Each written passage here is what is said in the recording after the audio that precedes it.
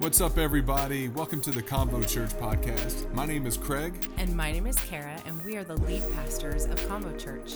If you are listening on convochurch.com, iTunes, or Spotify, make sure you subscribe, follow, and like. We love it when you share with your family and friends, and we would love it if you could leave us a great review. Our prayer for you is that the message today will inspire purpose, encourage life, and build faith in you. Enjoy the message. All right, go ahead and if you have a Bible with you or the YouVersion Bible app, if you don't, I think we'll have this portion of Scripture up on the screen behind me. Galatians chapter 5. This is actually part 2 of a message I tried to preach the whole thing last week and only got halfway through, and there was a reason for it, God knew. So today we're in a series called Send It. Somebody say Send It. You know, send is what you hear a friend tell you to do when they want you to do something that they don't want to do, but they want you to do it, right? Send it. You know, it means don't even think about it. Just go. Just do it. Just do it. And sometimes that can be a good thing. Sometimes that can be not a great thing to do. That's not what we're talking about today. But in this series, Send It means God wanted to have Jesus go back to heaven so that he could send the Holy Spirit. And because we need the Holy Spirit to live the life that God has called us to live. We need the Holy Spirit. We can't do it alone. And Jesus even said himself, it's better if I go, because if I don't go, I won't be able to send my Spirit. So I'm going to go back to heaven, and I'm going to send you my Spirit. And that's where we get Send It from. We're talking about the Holy Spirit. So I'm going to read to you from the book of Galatians. It's one of the books of the New Testament, one of the letters written by the Apostle Paul to the church in Galatia.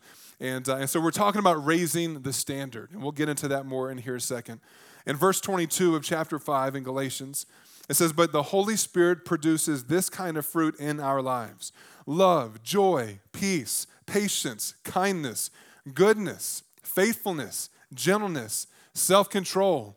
It says that there is no law against these things, and those who belong to Christ have nailed the passions and desires of their sinful nature to the cross and crucified them there. And since we are living by the Spirit, let us follow the Spirit's leading in every part of our lives. Amen? Amen. So there are a couple of verses. When we talk about standard, we need to understand something. There is a standard that God has, and then there are standards that the world has. And the two cannot coexist. It's like oil and water. They don't combine. You can't put them together and mesh your own standard of how we want to live, of what we want to do. We'll take a little bit from the kingdom of God. We'll take what we like from the world, and we'll make it our own little concoction of how we want to live. It just doesn't work that way.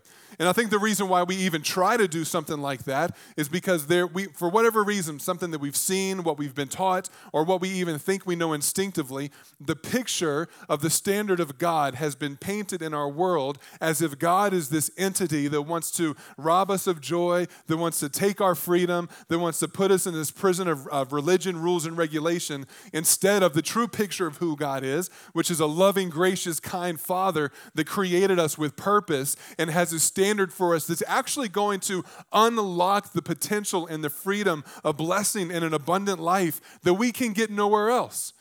And so there is a standard, and God has something to say about that. And here are a couple of scriptures that kind of lay out how God feels about standards. In Proverbs chapter 20, verse 10, it says, the Lord detests, and that's a strong word, he detests double standards of every kind.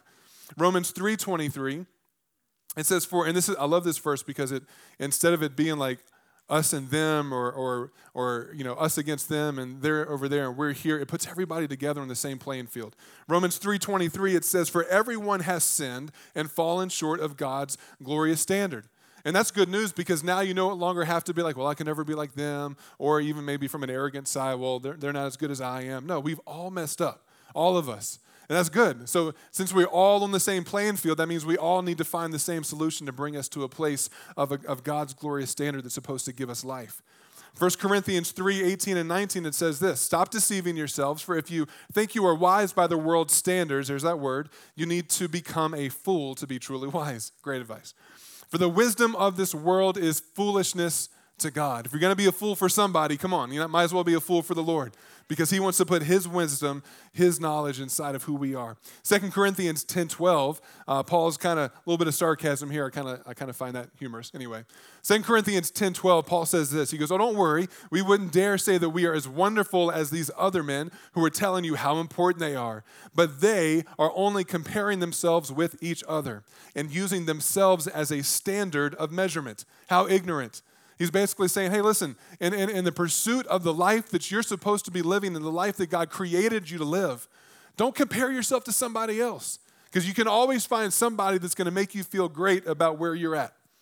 You're like, well, at least I'm not as jacked up as they are, or at least my life isn't as bad as them. Or maybe even on the other side, you kind of find yourself at the bottom of the barrel and you're like, man, I'll never be able to measure up to that. I'll never be able to measure up to that person. And all that does is it puts us in a place of stagnation where we're afraid to move because we keep comparing ourselves with the wrong standard.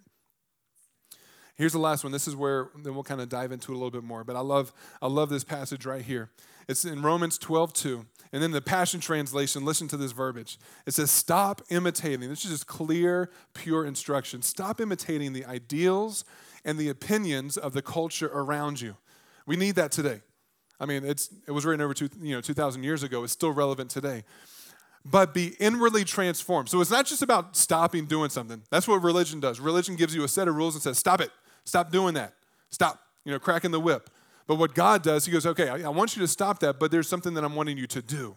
I want you to stop this because it's producing death in your life. Now I'm actually trying to lead you in a direction that I want to produce life, but it has to start on the inside. It says, but be inwardly transformed by what? By your own efforts? By your own strength? By your own superpower? No. It says by the Holy Spirit through a total reformation of how you think. I love how God brings transformation. He goes in our heart, but then he begins to work on our mind. He begins to work on the way that we think, because when we begin to change our thinking, then we can begin to change the way that we walk things out. But it has to start with saying, God, you have my heart. You have my heart. It says this will empower you to discern God's will as you live a beautiful life. Who wants a beautiful life? That sounds great. That sounds great to me. A satisfying life. Who wants a satisfying life? Okay, just checking to make sure I'm talking to the right people. And perfect. Who wants a perfect life? You're like, that's not impossible. It's right here. A perfect life in his eyes. So we're talking about raising the standard. I started it last week. And Webster here, let's go to Webster. Webster had a few things to say about it.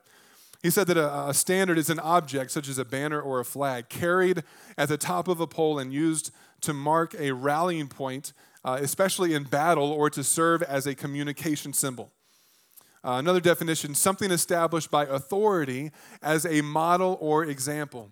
Here's the last one. Something set up and established by authority as a rule for measuring things. Now, when we look at all these different definitions of what a standard is, this is what they all have in common, is that a standard is a call of clarity from an authority giving direction, value, and a model to follow. That's great news when it comes to God and when it comes to your own life, because you have to know God is not asking you to do something that he is not going to lead you and show you how to do. What religion does is it says, hey, good luck. Try hard. Here's a list of rules. Maybe you can follow all these. Here's how to dress. Here's not how to dress. Here's who to hang out with. Here's who to ignore. Like, that's what religion does. It begins to group us and segregate us into groups of people who are trying to do something that makes sense to them and doing it on their own. But what God's trying to do, he's like, hey, you can't do this on your own. You don't have what it takes to live the life that I've called you to live. Well, then why'd you call me to live it? Don't worry, I'm going to give you what you need. I'm going to show you what you need. I'm going to give you a true, clear standard that will lead you into the most fulfilling life that you could possibly ever imagine. And it's going to happen not through your own efforts. It's going to happen through the power of the Holy Spirit. Just testing you guys. That was a great spot. That was a great spot for somebody to give me an amen. I'm just going to tell you, 9:15 was on it this morning, so if 11 o'clock, y'all had time for coffee and all this type of stuff. Y'all need to bring the energy. No. One of the things when we look at a standard, okay, so what is our standard? It's kind of an ambiguous term at this point, but for us, when we look at Christianity, when we look at what it means to really begin to see and embrace and walk in the kingdom of God, we don't have to wonder. We have the Word of God, but our standard is Jesus. And Jesus reveals himself through his Word, and he empowers us through his Spirit. And so Jesus literally was raised up for us to be a standard. He was raised up actually 3 different ways. And I kind of, on my own, I kind of nerded out about this. I might preach it another time. But Jesus was actually raised up 3 different times. 3 different times. Once he was raised up on the cross. And he was the standard for our salvation and for our healing. The second time, he was raised from the grave. And he became a standard for our resurrected life and the new life that we can live in Christ. The third time he was raised up to a seat of victory in heaven as a conquering king. And he was raising the standard so that we would know what kingdom we're living for and what authority we get to walk in and operate in, and the life that we get to live not by our power, but by the authority of who Jesus is. And so there's a standard that's been raised that's been so clear for us. And here's the thing I love about God. God is not raising a standard for us to figure out on our own. He's not, here's the standard, and there's 1,000 ways for you to figure it out. There's 1,000 ways for you to follow. There's 1,000 ways for you to believe. No, the standard is clear. The standard is clear. The standard is Jesus. And that's one of the most powerful things when it comes to God. Sometimes if you went to take a test and it was a multiple choice test, which those, I kind of like those in school, but what if they gave you like 75 answers and you had to pick one? And one was going to be the right way. That to me, that would be torture. I'd be like, I'll tap out. I'm just going to close my eyes and pick one here and hope for the best. I may or may not have taken SATs that way. I'm just going to be honest with you about that. You got bored at the end. You're like, all right, I'm just going to start making patterns here. Anyway, anybody, some of y'all did that. I can tell by the way you're responding there. Hence the score that you got. Anyway. No, but what if I see grace and I see love and I see the heart of God, because God came and he goes, there is a test, but there's one answer, and I'm going to give you the answer. Isn't that great? I mean, that's love. That's grace. That's a God who says, I'm not trying to make this complicated for the world. I'm not trying to make, on your efforts and your strength and your understanding and your efforts going to make you figure out what the way is. I'm going to show you the way. I'm going to make it clear. And the reason that I'm going to give you this method and this standard and this Jesus and this Spirit and this Word is so that you will, with no question and all clarity, be able to walk in the goodness of the life that I've created for you to live. It's so good. So Philippians 3, another scripture reference here in Philippians 3, 8 and 9. Paul's kind of talking about like kind of his resume. He had a good resume. He was educated. I mean, everything he had going on, but he goes, everything is filthy rags in comparison to knowing Jesus. And then he says, I no longer count on my own righteousness, which is like living right your own way with your own efforts. I count on my own righteousness through obeying the law or rules or regulations or what somebody else is telling me that isn't coming from the Word. But I become righteous through faith in Christ. For God's way of making us right, because we have to be made right. I don't know if you knew this or not, but you're jacked up. So am I. That's the beauty. We've all sinned. We've all fallen short of God's standard. But God's way of making us right is through himself, let's try this again. Take 2. God's way of making us right with himself depends on faith. So that's great. So the only step that you have to do is to say, Jesus, I believe in who you say you are. God, I accept your standard, and I'm going to need your help. And he's like, don't you worry about that. I got you. Boom, I'm going to send it. I'm going to send my Spirit, and you're going to have everything that you need to walk this thing called life.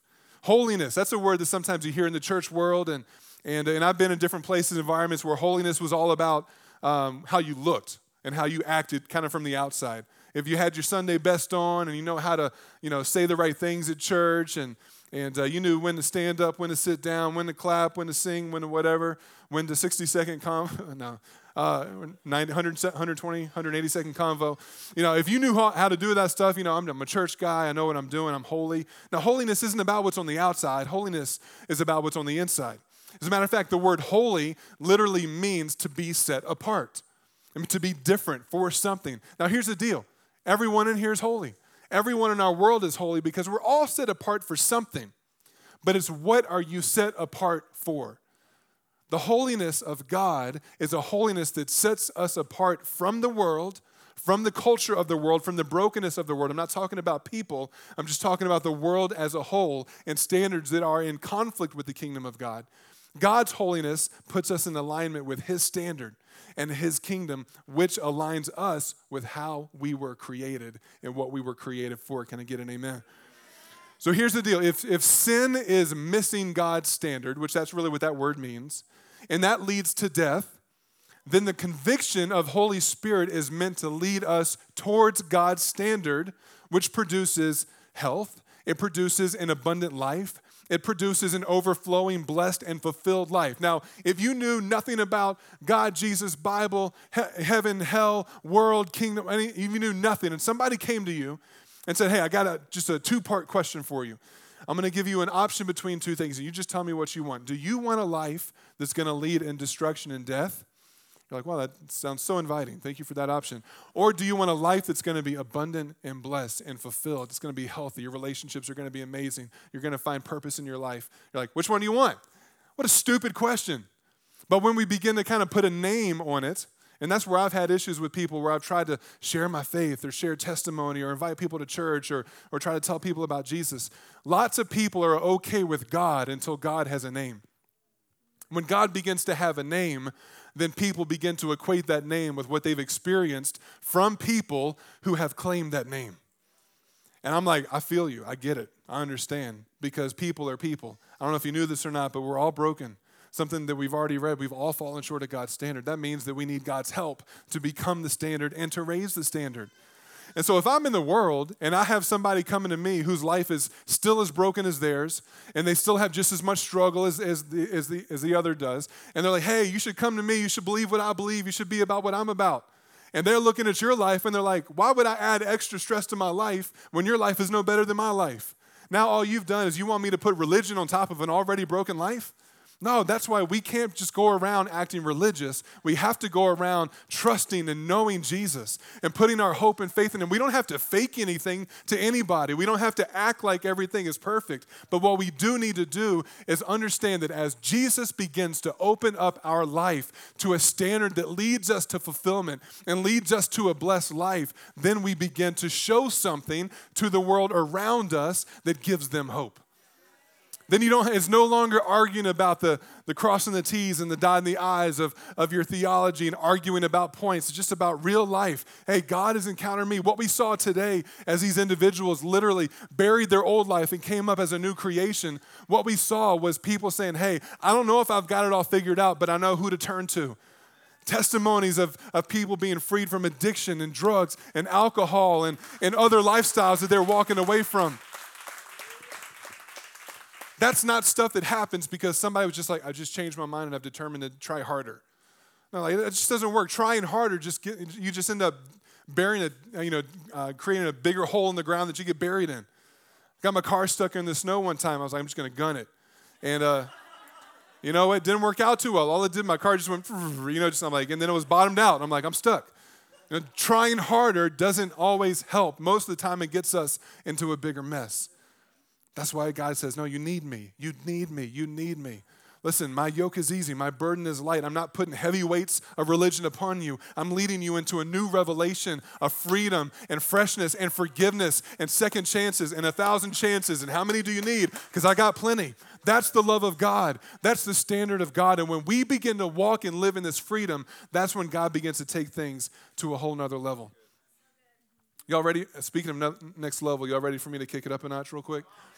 I always love how excited people are before they know what I'm about to say. They're like, Sandy, it's going to be great. Come on, bring it. And then I drop it. They're like, oh, okay, all right. I didn't know you're going to be all about that. People are created as sexual beings. Yeah, you thought I was joking. We're kicking it up a notch. But here's the deal. It's part of how God made us. And within our God-designed makeup is a sexual drive intended for pleasure, for reproduction, and for pure intimacy between a married man and woman. That's how God designed it. That's how God made us. But outside of God's standard, which is His purpose, His order, His timing, for sexuality, what God created to be amazing and life-giving can actually kill and destroy. Isn't it interesting how something that can be so good and was created to be good, doesn't matter what it is, can also produce death. It can also produce destruction. It can also produce brokenness. And that's the difference between whether we live something the way that God created it in His standard or whether we try to control something that God created and live it within our own standard. That's the difference between whether something can be beautiful or something can be destructive. And I think even, let me speak in the church world specifically, for so long, for so many generations, we have taken the topic of sexuality and sex and we have buried it as far as we could bury it. We don't want to talk about it. We raise our kids, and our kids are like, just don't hold hands and try not to, don't say bad things, and not to realize that the more the technology expands and the more we put it in our children's hands, they are exposed to things that you were probably not exposed to until you were an older teenager, and in a generation before, even as young adults. And now we have 5, 6, 7-year-olds who are being exposed to stuff that they are nowhere even close to being ready to know how to handle. And if we're not talking about this stuff with them at the young age, then they're not going to be ready to be able to walk in this thing called life. Right now, in our world, in our nation specifically, 50% of fifth graders have already, from their phones, taken naked pictures of themselves and sent it to friends, or have received naked pictures from friends. 50% of fifth graders. 50%, that's half. You're like, well, not my kids. Like, for me, I'm inspired to check my kids' phones.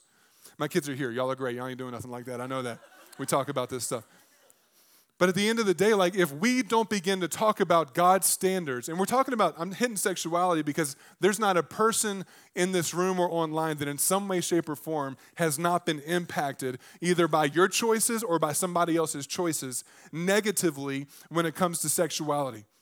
There's not one of us who are unscathed from this at all, which is why I'm kind of hitting on this topic.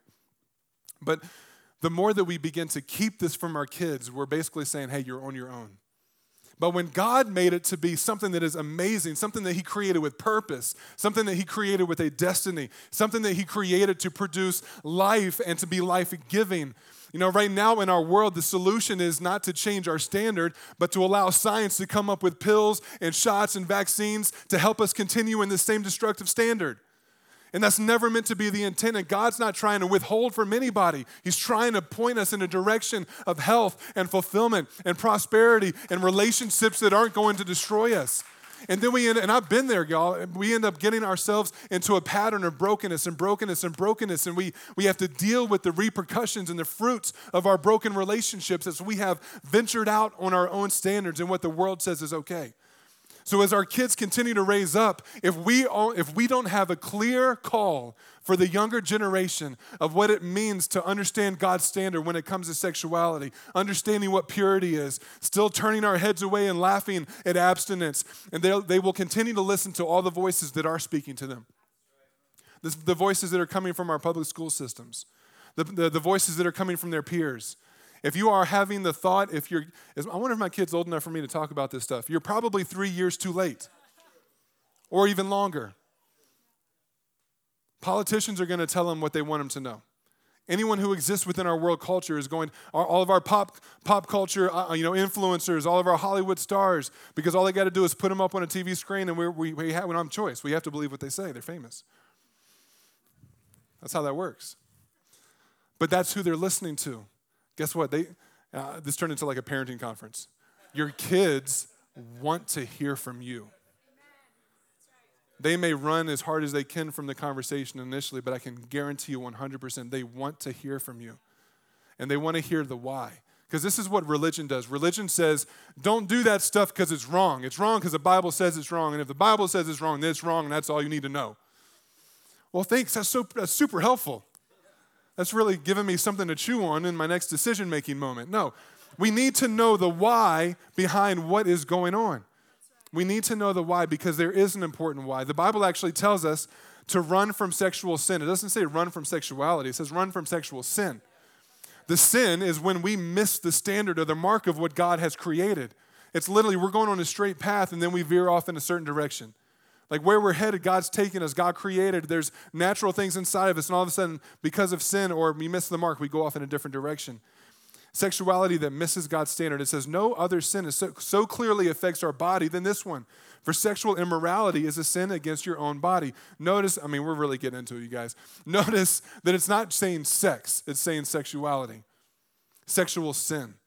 Sometimes we're like, hey, as long as I ain't having sex, we're good, man. I can express myself and I love this person. No, let's again, that's a world standard. Let's continue to bring it back into God's standard.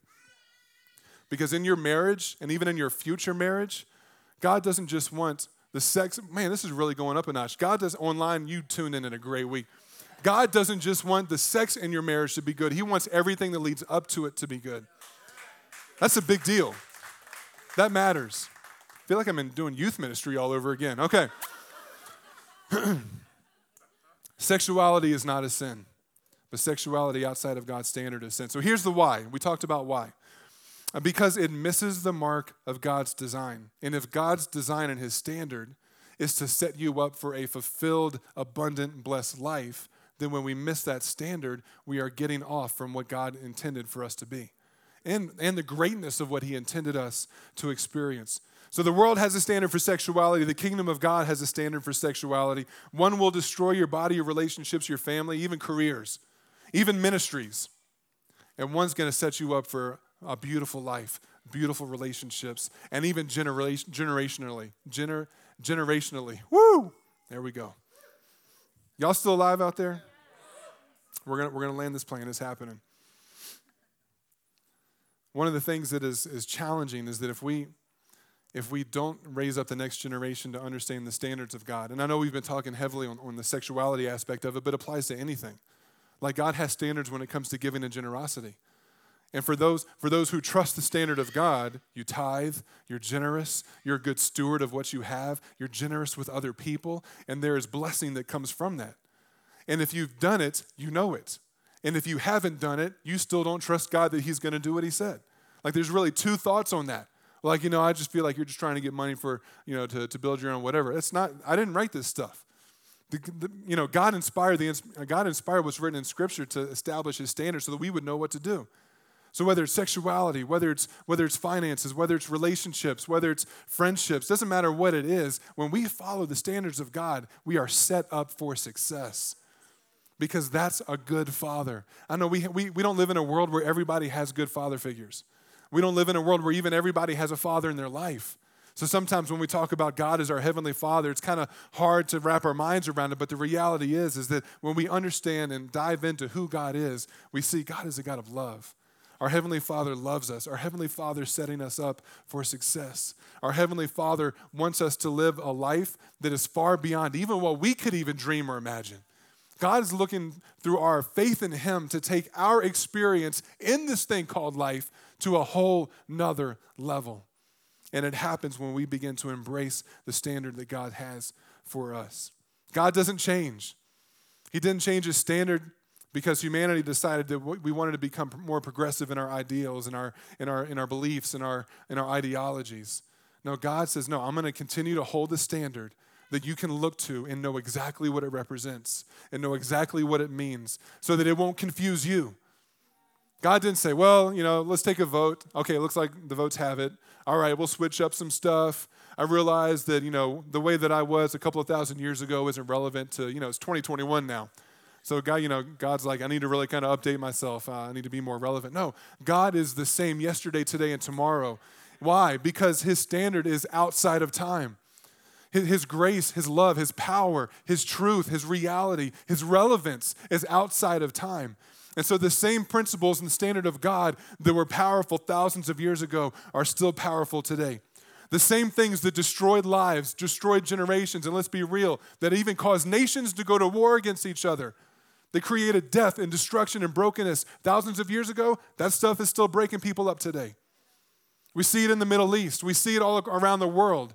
We see it in the way that things are happening within our nation. Brokenness, the standard of the world will continue to produce brokenness. But the standard of God is going to give us new life. And that's what people want to see around us. Sin isn't wrong just because the Bible says it's wrong. Sin is wrong because it establishes a false standard that opposes God's standard in our life. So God is looking, literally I can feel him like shouting out from heaven. He's like, hey, you got to trust me. And that's where we got to, all right, trust fall. Here we go. God, I hope you catch me. I realize in the world in which we live, trust is an issue. Trust is an issue. Why? Well, because we've had so many people break trust. And even we've seen even in the church world, we've seen trust broken, which paints a picture of, well, if the church represents God, then God broke my trust. If I can't trust relationships here and I can't trust relationships there, they claim they're connected to God, then that must mean that I also can't trust the relationships with God either. But God is saying, no, I'm here to reveal myself to you. I'm here to let you know that I am a good God. I'm here to let you know that I am real. I'm here to let you know that when you were going through the worst moment in your life, I hadn't abandoned you. I was holding your hand through the whole thing. I'm taking you through it. God is not just a God of the mountaintops. He's a God of the valleys low. He's the God that takes you through the fire. He doesn't abandon you, and that's why you're in the fire. The cool thing about God, when he takes us through the hard things of life and we're able to see and kind of pause and look back, we see it wasn't that he abandoned us, we see that he was with us. We see that if it wasn't for him, we'd still be in it or we wouldn't have made it through it. Again, let's tie that again to the testimonies of those that came out of the water. If you could do it on your own, you would have. You know, Jacob, I think about you, man, your testimony is one of the most powerful ones I've ever heard. Just the grace of God. And yeah, determination that you're not going to quit. You could have, but it was the grace of God that kept you going. And bro, you're going down in that water. I got tears flowing down my face because I realized that this isn't just some religious thing that's happening, but it's somebody who said, I'm going to put my trust in the only one that I know is not going to violate my trust. And I know that he's going to lead me in ways that nobody else can lead me. And that's the truth for anybody. That's the truth for me. That can be the truth for you today. Brian, when you want to go ahead and hop up here, and that gives me the signal to wind this thing down. Man, I hope if you walk away with anything today that you know that God loves you so much and he's literally willing to do anything, and he has, to show you his love. As a matter of fact, he values you so much that he gave his only son so that you could have everything that you and I deserve to be punished for by God. I'm not going to speak it for you, but I know for me, I know I've got a laundry list of things that definitely deserve the Louisville Slugger of God upside my head. You know, I grew up in the South. You know, I didn't get timeouts. I don't know about you. That didn't happen. It wasn't like, go think about what you did. It's like, no, we're about to have some action to help you reflect on what you did. I've got plenty of things in my life where God has every right, because of who he is, to destroy me because of my sin. But instead of him looking at me in my worst moment and giving me what I deserved, he gave me mercy. He gave me grace. He gave me love. He saw me in my worst moment. He goes, you know what, this is a problem, but I have a solution. And you actually aren't the solution. You don't have what it takes. So I'm going to send my son. There has to be a consequence for your sin. But actually, I'm going to put that on the shoulders of my son. He's going to take it for you. And because of his death on the cross, and because of his blood that's going to be shed. If you ever hear at church, we're singing about the blood of Jesus, and you're like, don't get freaked out. Like, what are they going to make us drink up in here? You know, it's not going to get weird, you know. No, you got to understand the blood that Jesus shed on that cross is the blood that covers our sins. It's the blood that makes us new. I don't know about you. When I cut myself and I get blood on my clothes, it leaves a nasty stain. But there's something about the blood of Jesus. The old hymn, it talks about how it washes us white as snow. It purifies us. And it's because of that I can be righteous. It's because of that I can be holy. Same thing for you. It's because of what Jesus did that you can be righteous. It's because of what Jesus did that you can be holy. And you can live the life that God says is possible, not because you tried harder, not because you attended church more. Should you be at church? Oh yeah, you should be at church. And you're here. Great job. We should be here all the time because this community of faith is what even partners together with what God's doing to help us grow into this life that God's called us to live. Religion's not going to do it. Your own efforts aren't going to do it. Trying harder isn't going to do it. Quitting definitely won't do it. You've got to surrender to God. There's no other way. And I'm glad there's no other way. I don't want to keep it complicated. I want to keep it simple. God, show me what the standard is, and then empower me with your spirit so that I can walk in this standard. I want to raise the standard in my life that presents life to the world around me so that those who are even looking at my life can see something that is different from them, something that is attractive to them, something that, man, I wish I had that in my life. Why are they happy? I know what they're going through. They shouldn't be happy, but they still seem to be happy. Man, they really knew how to handle that situation. For me, I would have handled that totally differently, but they're doing all right. I wonder what's different about them that's different about me. That's what should be happening in the world around us. Instead of the world seeing the church being just as messed up, just as hypocritical, just as broken, just as stuck in the same standards and that it's destroying everybody else, no, they should see something different in us. And that's not going to happen again. I'm repeating myself because we tried hard, because I've read more scripture today, so now I'm just supercharged. Yeah, you need the word in your life. You need the community of faith in your life, but you need the Holy Spirit charging you from the inside out, bringing that transformation to do what only he can do. Thank you again for joining us on the Combo Church podcast. Special shout out to those who give so generously to Combo Church. It's because of you that this ministry is even possible. If you want to sow into the ministry, go to convochurch.com and simply click the give button. It's that easy. If you enjoyed the podcast, you can subscribe, follow, take a screenshot, and share it on your social stories and tag us at Convo Church. Thanks again for listening, and make sure you tune in to the next episode of the Convo Church podcast.